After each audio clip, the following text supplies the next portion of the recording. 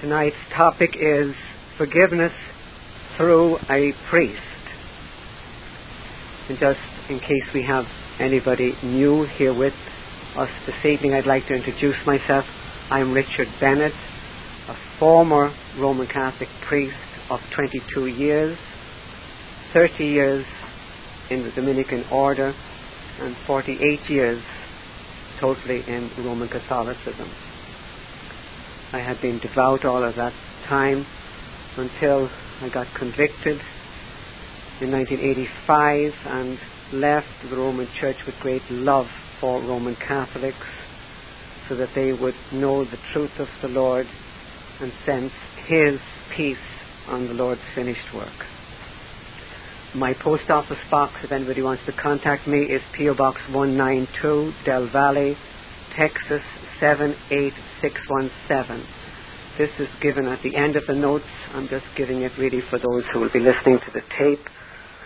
The web page will have these notes printed out for anybody who is listening to the tape. It's bereanbeacon.org, and my email address is rbennett@stick.net, STIC.net. I'd like to pray before we begin this evening.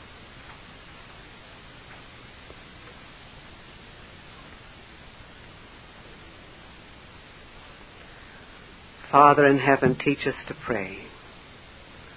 Father, we pray that your Holy Spirit would be with us, the Spirit of truth, of compassion, of grace, the Spirit to show forth the wonder of who Christ Jesus is, and the wonder of the forgiveness that we have in Him. And Father, for the grace to see the teaching of the Church of Rome, so that we may, with compassion, reach out to Roman Catholics, and that we may, in the truth spoken in love, show forth the riches of Christ in His forgiveness. Father, hear our prayer. Protect us. Graciously be with us, Father, in every single way. And to you be the glory, the praise, the worship, and the honor, in Jesus' mighty and precious name. Amen. One thing before you proceed. If anybody has any questions about this session, you just write them down on an index card, and then after you're given a chance to be dismissed, those who stay behind, Brother Richard will answer as many questions as he can within that following 25 minutes. Okay, we'll try to be as efficient as possible and make the best use of our time. So I'll leave them up here. Right. The cards can be passed out. Forgiveness through a priest is the topic. Forgiveness in the Scripture. Sins are forgiven as a person believes on the Lord Jesus Christ. As the Apostle Paul declared, "Let it be known unto you, therefore, men and brethren, that through this man, Christ Jesus, is preached unto you the forgiveness of sins." In believing on the finished work of Jesus Christ, the soul has both 100% right standing before the all-holy God credited to him, and the forgiveness of sins. As Paul declared, the same apostle, "But now the righteousness of God without the law is manifest, in whom we have redemption through His blood, the forgiveness of sins, according to the riches of His grace." Thus the gospel is the power of God unto salvation. If one does sin after salvation, we have a relationship problem with the Father, and we can directly confess our sin to God, as we're told to by the Apostle John in 1 John chapter 1, verse 9.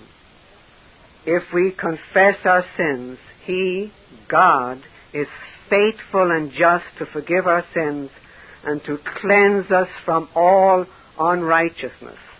And that's the beauty where we begin, the clarity of the Scripture that it is God who directly forgives sins. As we become believers, and then if after we have sinned after salvation, we confess our sins to God. In contrast to this clear teaching, the Church of Rome is taught to look for forgiveness by confessing into the ear of a man who's called a priest. Forgiveness through a priest is what the Catholic is taught to look for, and this is what devout Catholics live. It is what I lived most of my life, in my early years, right through my teenage years, through my 8 years in the monastery of Priory, and then through my years as a priest, I also went to confession. It is what Catholics do.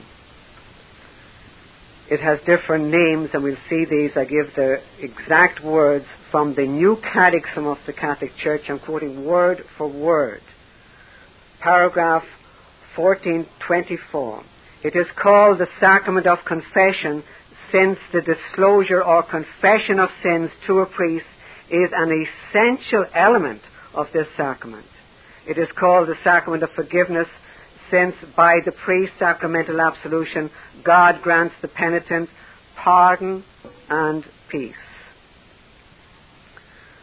End of quotation. Forgiveness through a priest is the sacrament of penance, another name for confession, and it is declared to be necessary for salvation. The official words declaring this are given in paragraph 980.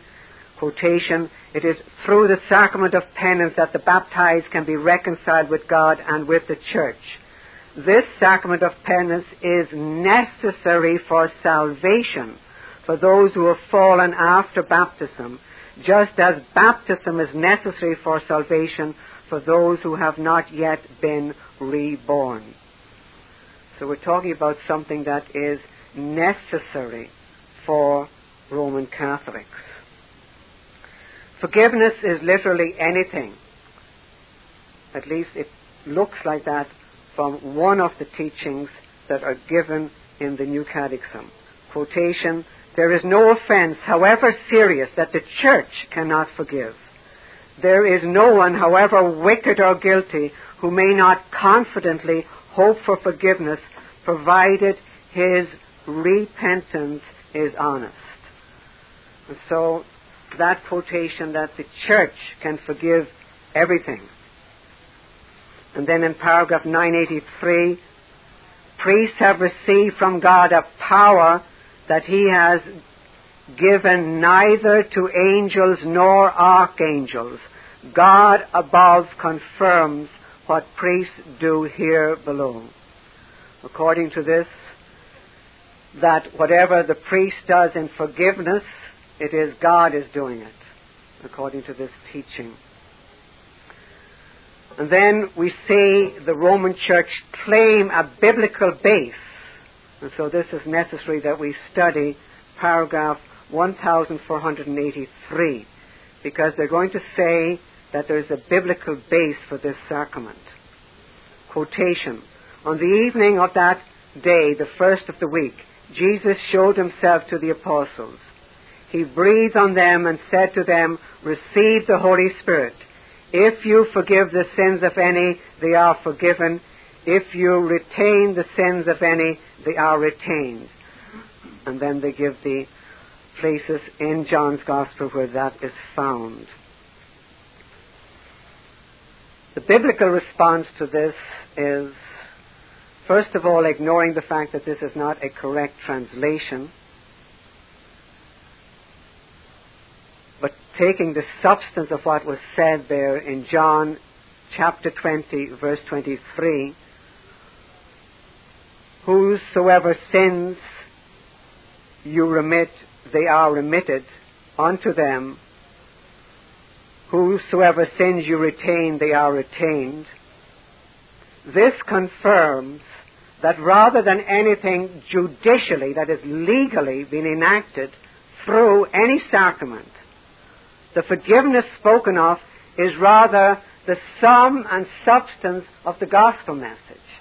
And this passage parallels other passages in Scripture where Christ was commissioning the apostles to go forth, not to go into some corner or box for somebody to whisper sins into their ears.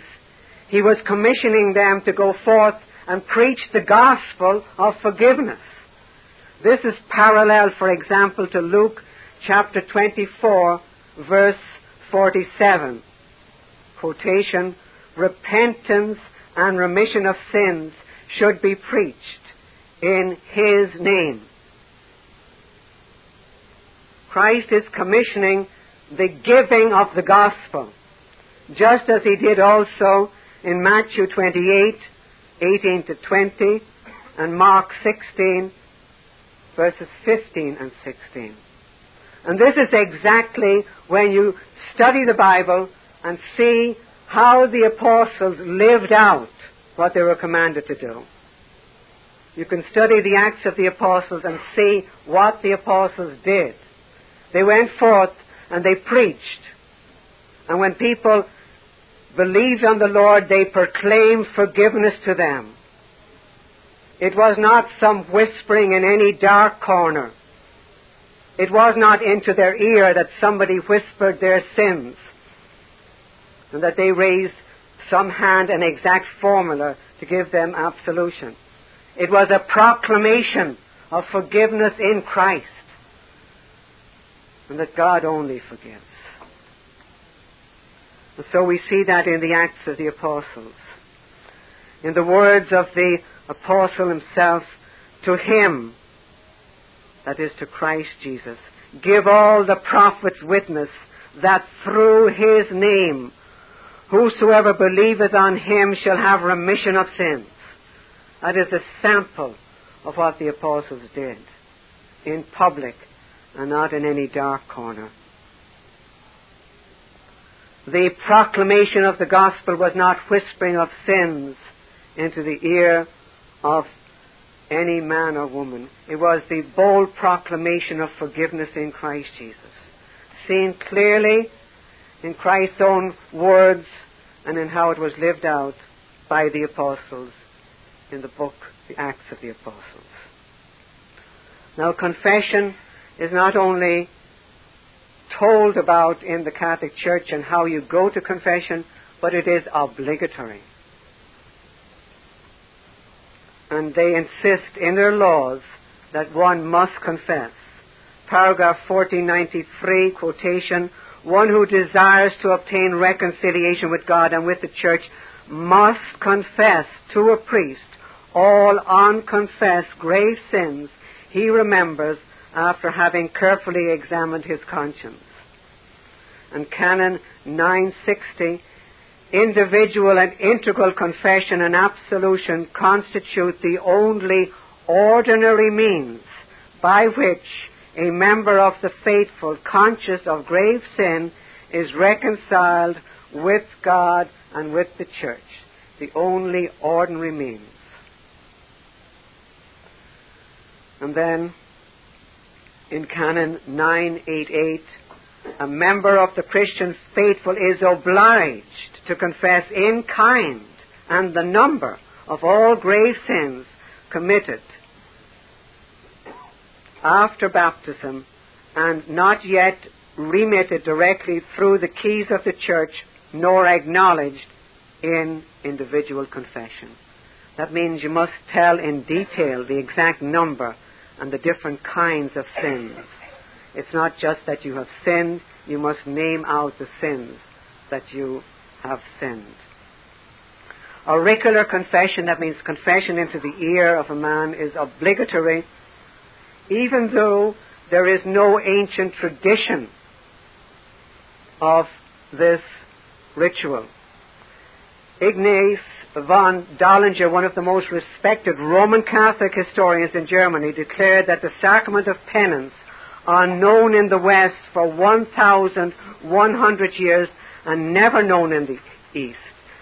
Quotation from his book, So Again with Penance, what is given as the essential form of the sacrament was unknown in the Western world for 1,100 years and never known in the Greek. Now I want to be clear here that the historian, the Roman Catholic historian, was talking about auricular confession, that is, confession into the ear. And this is distinct from the discipline that took place in the early church and still takes place in Bible-believing churches when somebody is disciplined and somebody has apostatized from the faith, and then when they come back after public confession to the church, is restored into fellowship with the church. That was in the early church, and that is in biblical churches to this day. That is not what is being talked about. Historically, there was no whispering into somebody's ear until 1100 years had passed. Interestingly enough, if you wanted to do historical study of that, it originated after the apostasy in Ireland, after Patrick Columcille, Breed, Columbanus, and all the wonderful saints of the biblical faith had passed away. When the apostasy came to Ireland, later on, auricular confession actually originated in my own Ireland. So it is only many, many hundreds of years later. And when you see the anomaly that it is now obliged and necessary, what about the first 1,000 years where there was no auricular confession? That is a huge problem if you are holding to this word for word as it is declared by Rome. Now I want you to understand in the paragraph divine absolution ? Just exactly what is claimed by Rome. What I said as a priest and what is the exact formula and the exact words that if you do not say the exact words, the person is not forgiven, is I absolve you in the name of the Father and of the Son and of the Holy Spirit, which I said for many, many years, first in Latin and then in English. They are the actual formula. If those words are missing, the person is not forgiven according to Roman teaching. The formula is not simply that God forgives you, is that I forgive you. And this is made very clear in Roman tradition, and I want to give you the exact quotes. It is not that Rome is declaring that God has forgiven the person who gets absolution, or that somehow God is giving them pardon. But it is I, the priest, who is forgiving you as a judicial act. And so the exact words of the Council of Trent. Quotation. However, although the absolution of the priest is the dispensation of the benefaction of another, yet it is not a bare ministry only, either of an announcing the gospel or declaring the forgiveness of sins, but it is equivalent to a judicial act by which sentence is pronounced by him as a judge. So this is a declaration by a man that your sins are forgiven, a judicial act of a man. And Rome makes that very clear. It is not that man is declaring that God is forgiving you, he is forgiving you. And that is what is insisted on by the Council of Trent. It is also in the Catechism, even though the Catechism begins with the word only God forgives sins, but then it goes on to say something different. The Catechism, paragraph 1441, teaches the same thing. Only God forgives sins. Since he is the Son of God, Jesus says of himself, the Son of Man has authority on earth to forgive sins, and exercises this divine power, your sins are forgiven. Further, by virtue of his divine authority, he gives this power to men to exercise in his name. They claim that the priest is acting in the name and authority of Christ, so he can declare that he is doing a judicial act. And we will see the basis for that claim a little bit further on in this paper. It is mind-boggling, the arrogance that judicial power could be given to sinful men to forgive sins. It is even worse, the false basis that is made for such a claim in the Catechism of the Catholic Church. In paragraph 1444, we have the following quotation: in imparting to his apostles his own power to forgive sins, the Lord also gives them the authority to reconcile sinners with the Church. This ecclesial dimension of their task is expressed most notably in Christ's solemn words to the apostle, to Simon Peter. I will give you the keys of the kingdom of heaven, and whatever you bind on earth shall be bound in heaven, and whatever you loose on earth shall be loosed in heaven. The office of binding and loosing, which was given to Peter, was also assigned to the college of apostles united to its head. End of quotation.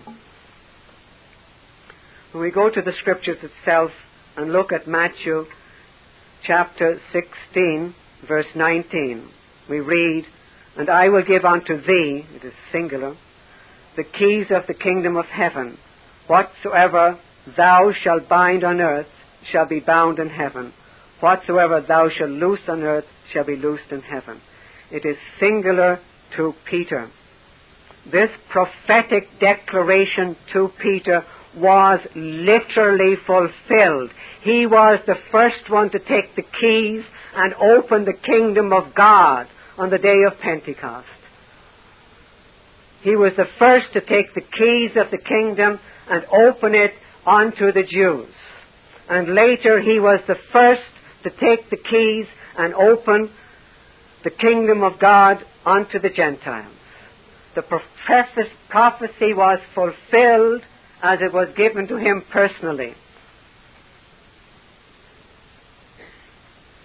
To him, to be the first to open the kingdom was given to him. It was fulfilled and finalized. And so we have quite clearly in the Scriptures that position of Peter. The second part of the verse is quoted also in the chapter 18 of Matthew, and it is different because there it is said also of all the apostles. So the second part about binding and loosing was to all the apostles and not to Peter alone. So here the personal doesn't count because it is also said to all the apostles. And it is not a divine right, a judicial power to forgive sins.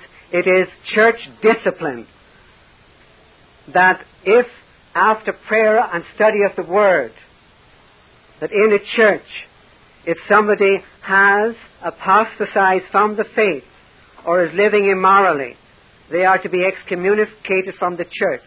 And after repentance and public confession, they are to be restored. That is binding and loosing. And that is the way that biblical churches live out this teaching in Matthew 18.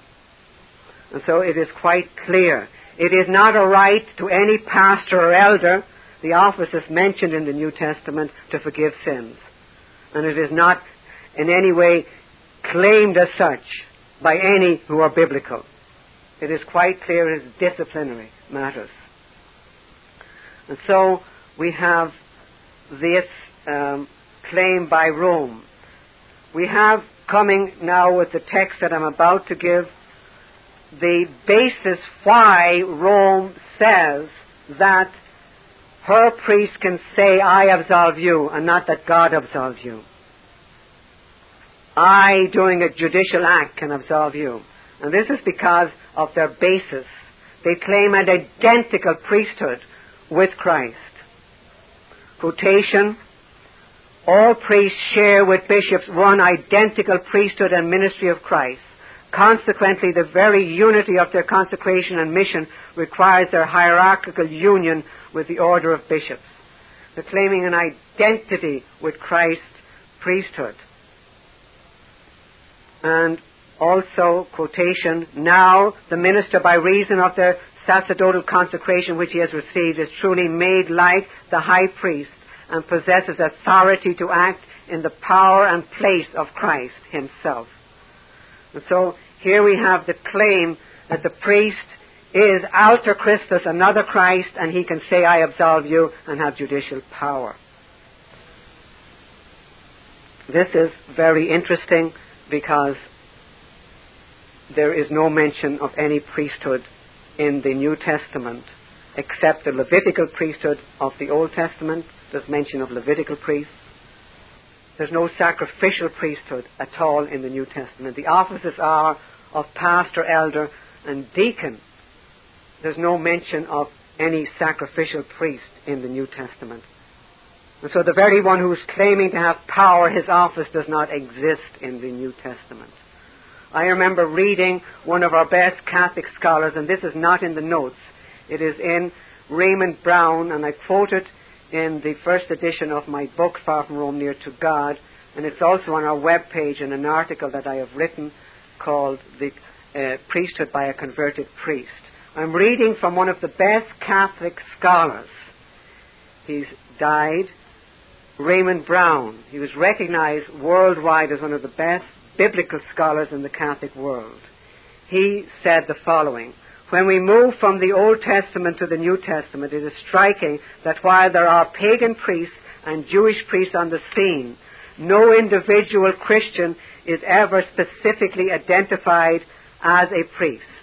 The epistle to the Hebrews speaks of the high priesthood of Jesus by comparing his death and entry into heaven with the actions of the Jewish priest who went into the Holy of Holies in the tabernacle once a year with a blood offering for himself and for the sins of the people.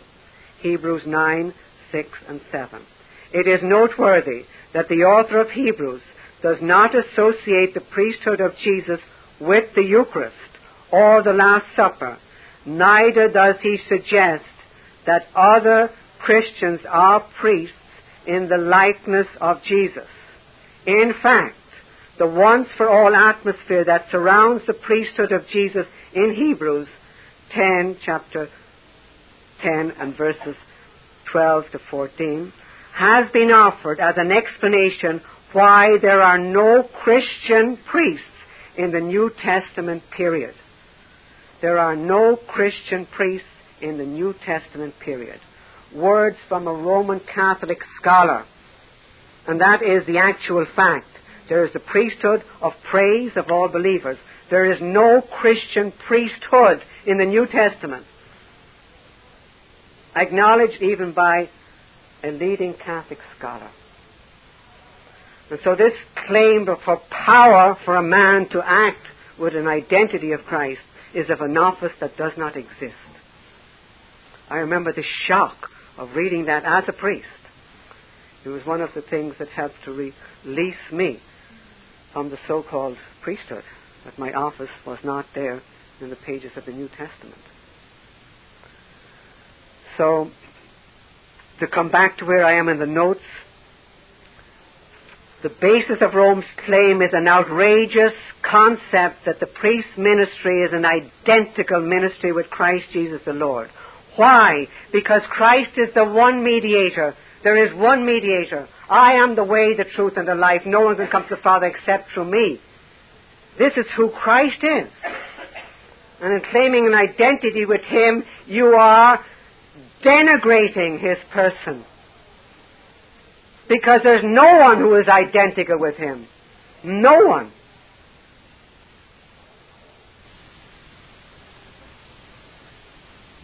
Holy, harmless, undefiled, separate from sinners. Who can measure that standard? Only Christ alone. So this is how serious it is. Biblical forgiveness. The next paragraph. In Scripture, biblical forgiveness is mediated through Christ alone, the only mediator between God and man. The instrument of forgiveness is not a church, but rather faith in the Lord Jesus Christ. Believe on the Lord Jesus Christ, and thou shalt be saved in thy house. However, to the man who does not work but trusts God, who justifies the ungodly, his faith is credited as righteousness. Praise the Lord. The boundaries of forgiveness are all of God, and not of any church, to demonstrate in the words of the apostle that he is just and the justifier of him who believes in Jesus. The elements of salvation are Romans 3:24, being justified freely by his grace through the redemption that is in Christ Jesus. To attempt to bring a priest into this Holy of Holies where Christ has done his work and where the gospel is proclaimed about that work is to take from the Lord and from his very gospel. And I come to the conclusion. In spite of the clear biblical teaching, the Roman Catholic Church claims that a mere man with the right formula of words is an effective means of grace in the judicial act of forgiveness. This assertion for the sacrament of confession is the vein of the Roman claim for all 7 sacraments, that they are necessary means of grace. The teaching is so emphatic that sacramental grace, the alleged grace conveyed through the physical sacraments, is declared to be the grace of the Holy Spirit. Thus, the Church of Rome officially teaches, paragraph 1129, the New Catechism, quotation, the Church affirms that for believers, the sacraments of the New Covenant are necessary for salvation. Sacramental grace is the grace of the Holy Spirit given by Christ and proper to each sacrament. Calling sacramental grace the grace of the Holy Spirit is literally speaking against the divine person of the Holy Spirit. That is the literal definition of blasphemy. To say that the power that comes from the right formula, which is physical words, and the right physical sign, that is the essential part of the sacrament, that the power that comes from that is the grace of the Holy Spirit, is to speak against the Holy Spirit of God. A literal definition of blasphemy. And this is demeaning the person of the Holy Spirit. Forgiveness is God's graciousness, being justified freely through His grace, through the redemption that is in Christ Jesus. It is the price that Christ paid for His own, and your faith in trusting on it, and that faith itself is a gift of God. And it is to fix your eyes on the Lord,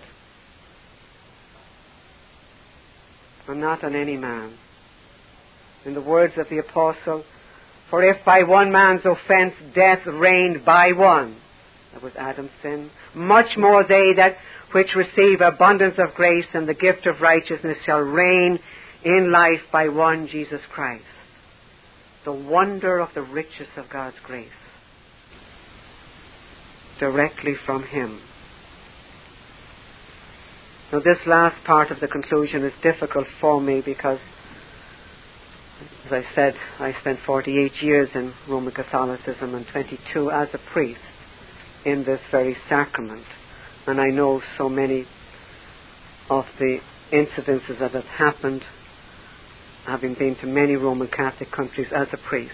In my days as a priest, I've been in many parts of the world and had seen this practiced in many nations, including, of course, Rome itself.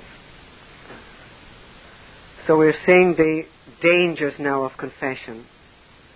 It really breaks our heart for the emptiness and wickedness that comes out of the claim for the forgiveness of sins.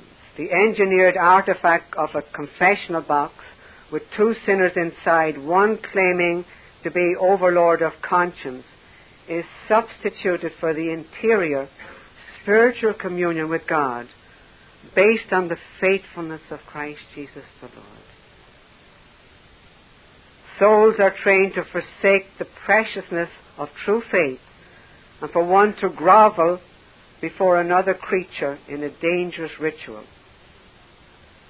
Salvation and forgiveness are no longer to be given directly, but are to be dispensed, as it were, through a waste pipe to the souls of men. Traffic in the souls of men. In the Catholic system, the intimate proximity to a man can be the occasion of sin. And it has been substituted for the joy of the Holy Spirit and the knowledge and joy of being forgiven before the living God. The real vulnerability of a box confession becoming a time of sexual solicitation and scandal, and even of false sexual accusations that are equally dangerous, is admitted, and it is legislated against in the teaching of the Roman Church in their canon law. And we quote now from the Roman Catholic Church own words, Canon 977, quotation, "The absolution of an accomplice in a sin against the sixth commandment of the Decalogue is invalid except in danger of death. You may be wondering, the sixth commandment, that in the Catholic Church, thou shalt not commit adultery, is called the sixth commandment. And so this is that a priest's absolution of sexual sin of the person with whom he committed the sin is invalid, except it was danger of death. If that has to be legislated against, it means that it is definitely a danger. Otherwise, you do not legislate against something. So we're talking about a danger here that the Catholic Church admits by legislating it against it. And then quotation, Canon 982. Anyone who confesses to have denounced falsely an innocent confessor to ecclesiastical authority concerning the crime of solicitation to sin against the sixth commandment of the Decalogue is not to be absolved unless the person has first formally retracted the false enunciation and is prepared to make to repair damages if there are any. If a priest has been falsely accused of sexual solicitation and it wasn't true, so this means that Catholics do falsely accuse priests of solicitation when it is not true. And then we have in Canon 984, paragraph 1, a confessor is prohibited completely from using knowledge acquired from confession to the detriment of the penitent, even when any danger of revelation is excluded. You're not to make use of the knowledge you have acquired to the detriment of the penitent, which means that there is danger. I remember so many times at priest recreations where the standard jokes were what was heard in confession, which would break this confessional rule, where priests are telling jokes to other priests. So this is a law because it is an extreme danger that this sort of thing could go on, and showing the dangers involved in having in close proximity people together unveiling the depravity of men and of women. It is just a sample of the grim laws to anticipate the moral chaos arising from the practice of private confession. If the ordinary rules of Christian counseling were observed and a priest not left alone to solicit or be solicited, things would not be so hazardous. In counseling, in Christian counseling and any counseling for that matter, there are standard rules so that these sort of things don't happen. And that is general practice in the counseling world, in the secular world, and in the Christian world, so that these accusations do not take place. But that is not so in the Catholic Church. The Word of God teaches by precept and example that knowledge of good and evil is polluting to the creature who possesses it. That is why in the Garden of Eden, our first parents were commanded not to eat of the tree of good and evil, because knowledge of good and evil corrupts somebody. And one of the glories of heaven is that we are going to be free from the knowledge of good and evil. We will only know good. Knowledge of evil always corrupts. And how do you think it is to sit hour after hour and have loaded on you the immorality of people, as if you were sitting in a garbage dump, having poured on you the sins of men and women? I remember in my 20s bearing up, and I remember the sweat pouring down my brow and here on my chest, and it wasn't simply because I was in the tropics, it was because of what I was hearing. But this is what is commanded of Catholics. They're commanded to this intimacy of the confession box. And it is even a rule that it is to be in the box. I give in the footnote the exact quotation from that canon, confessions are not to be heard outside a confessional without just cause. It is to be held in the box. So box confession is obligatory. The tremendous burden of forgiving sins.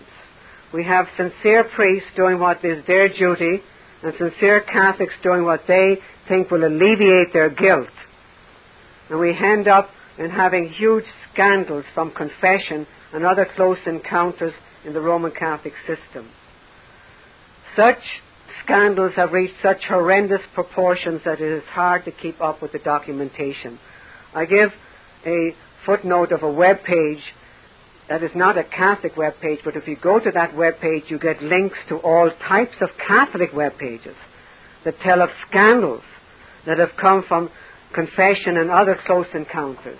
This is not somebody who is speaking against the Catholic Church. This is the Catholic Church itself speaking about the horrors of the intimacy and of these close encounters that have happened inside the Catholic Church and also in confession. And so we have, therefore, something that is very difficult. It really touches my heart because I know what it is to be devout Catholic, and I know what it is to try and to endeavor to live out this type of teaching. And I know the emptiness inside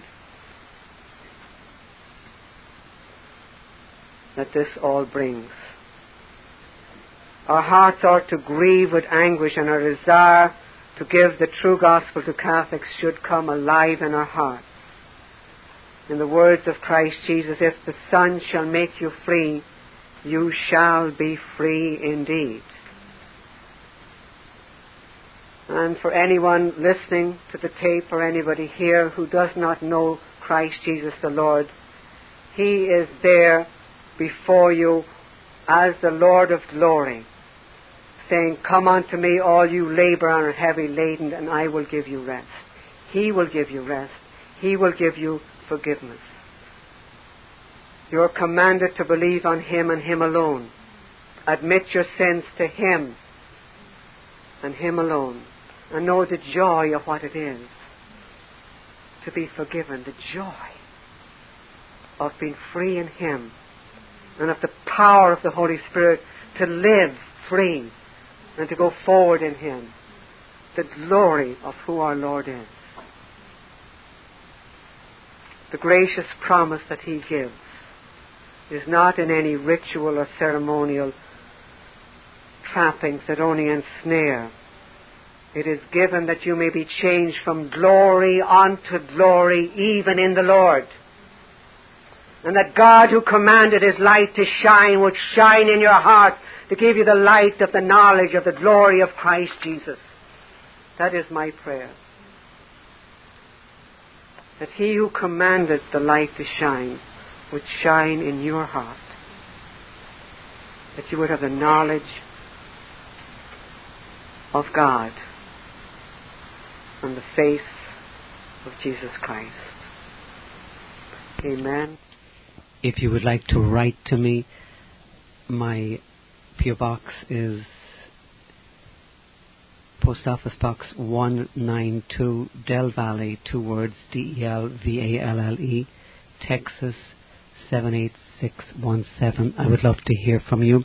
Or if you want to email, it's rbennett, BENNETT, at stic.net.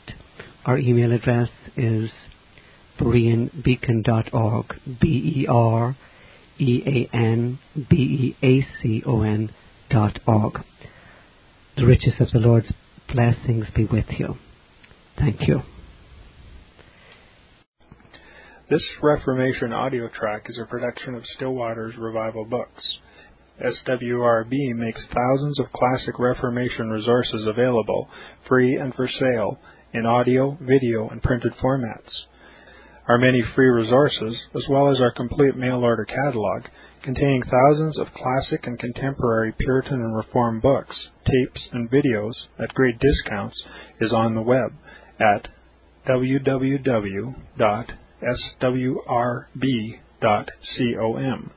We can also be reached by email at swrb@swrb.com, by phone at 780-450-3730, by fax at 780-468-1096, or by mail at 4710-37A Avenue, Edmonton, that's Edmonton, Alberta, abbreviated capital A, capital B, Canada, T6L3T5.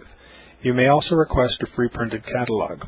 And remember that John Calvin, in defending the Reformation's regulative principle of worship, or what is sometimes called the scriptural law of worship, commenting on the words of God, which I commanded them not, neither came into my heart, from his commentary on Jeremiah 7:31, writes, God here cuts off from men every occasion for making evasions, since he condemns by this one phrase, I have not commanded them, whatever the Jews devised. There is then no other argument needed to condemn superstitions than that they are not commanded by God. For when men allow themselves to worship God according to their own fancies, and attend not to his commands, they pervert true religion. And if this principle was adopted by the Papists, all those fictitious modes of worship in which they absurdly exercise themselves would fall to the ground. It is indeed a horrible thing for the Papists to seek to discharge their duties towards God by performing their own superstitions. There is an immense number of them, as it is well known, and as it manifestly appears. Were they to admit this principle, that we cannot rightly worship God except by obeying his word, they would be delivered from their deep abyss of error. The prophet's words, then, are very important, when he says that God had commanded no such thing, and that it never came to his mind, as though he had said that men assume too much wisdom when they devise what he never required, nay, what he never knew.